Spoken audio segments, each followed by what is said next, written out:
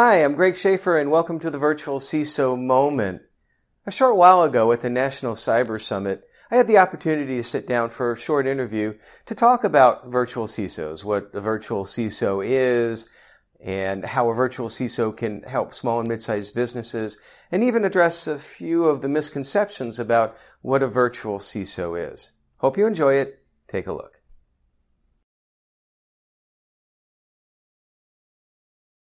Hey, Nick Thomas here at the 11th Annual National Cyber Summit in Huntsville, Alabama. I'm sitting here with Mr. Greg Schaefer. He's the principal for vCISO Services out of Franklin, Tennessee. He's actually one of the speakers here. He just spoke earlier, and we're going to talk to him about a little bit about his company and what he actually spoke about. So, welcome. Thank you for having me. Thanks for being here. So can you give our viewers and listeners an insight into what vCISO does? So vCISO Services is a consulting company out of Franklin, Tennessee. We're relatively small.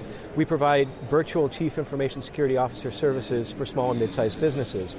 The price, if you will, or the salary compensation package for a full-time Chief Information Security Officer is well out of the reach of the budgets of most small and mid-sized businesses, and so that's where we fill the gap.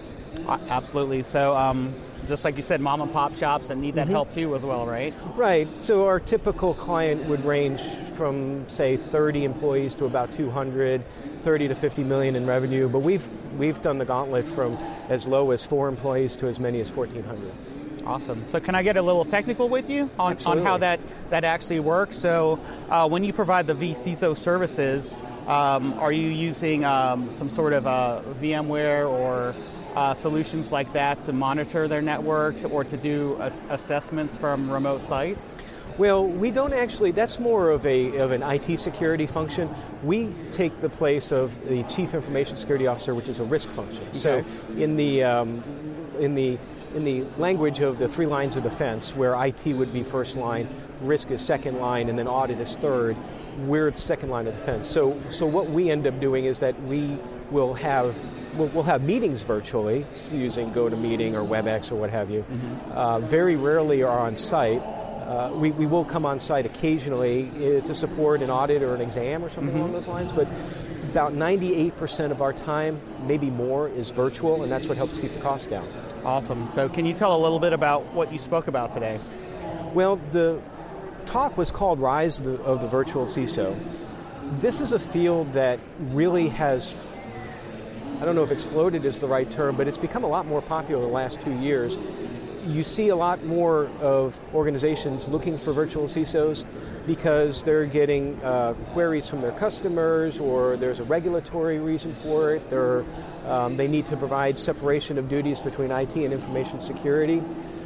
So the talk today was more on the lines of what is a virtual CISO and what do they do, as compared to what a full-time CISO would do at an organization. All right, so compliance is one of them, right? Absolutely. Right, absolutely. So you might have a customer that deals with European data, so GDPR is a big thing. Absolutely. In fact, we just finished a GDPR assessment for a firm in Tennessee for that exact reason. They wanted to know, as they expand their influence, their operations into the European theater, what risks do they have in place that they need to remediate in order to lower their cost exposure. Awesome. That's some good stuff. So if people wanted to reach out to you and your company, where would they go to do that? Our website is vcisoservices.com. We're on Twitter, vCISO Services, LinkedIn, the company vCISO Services.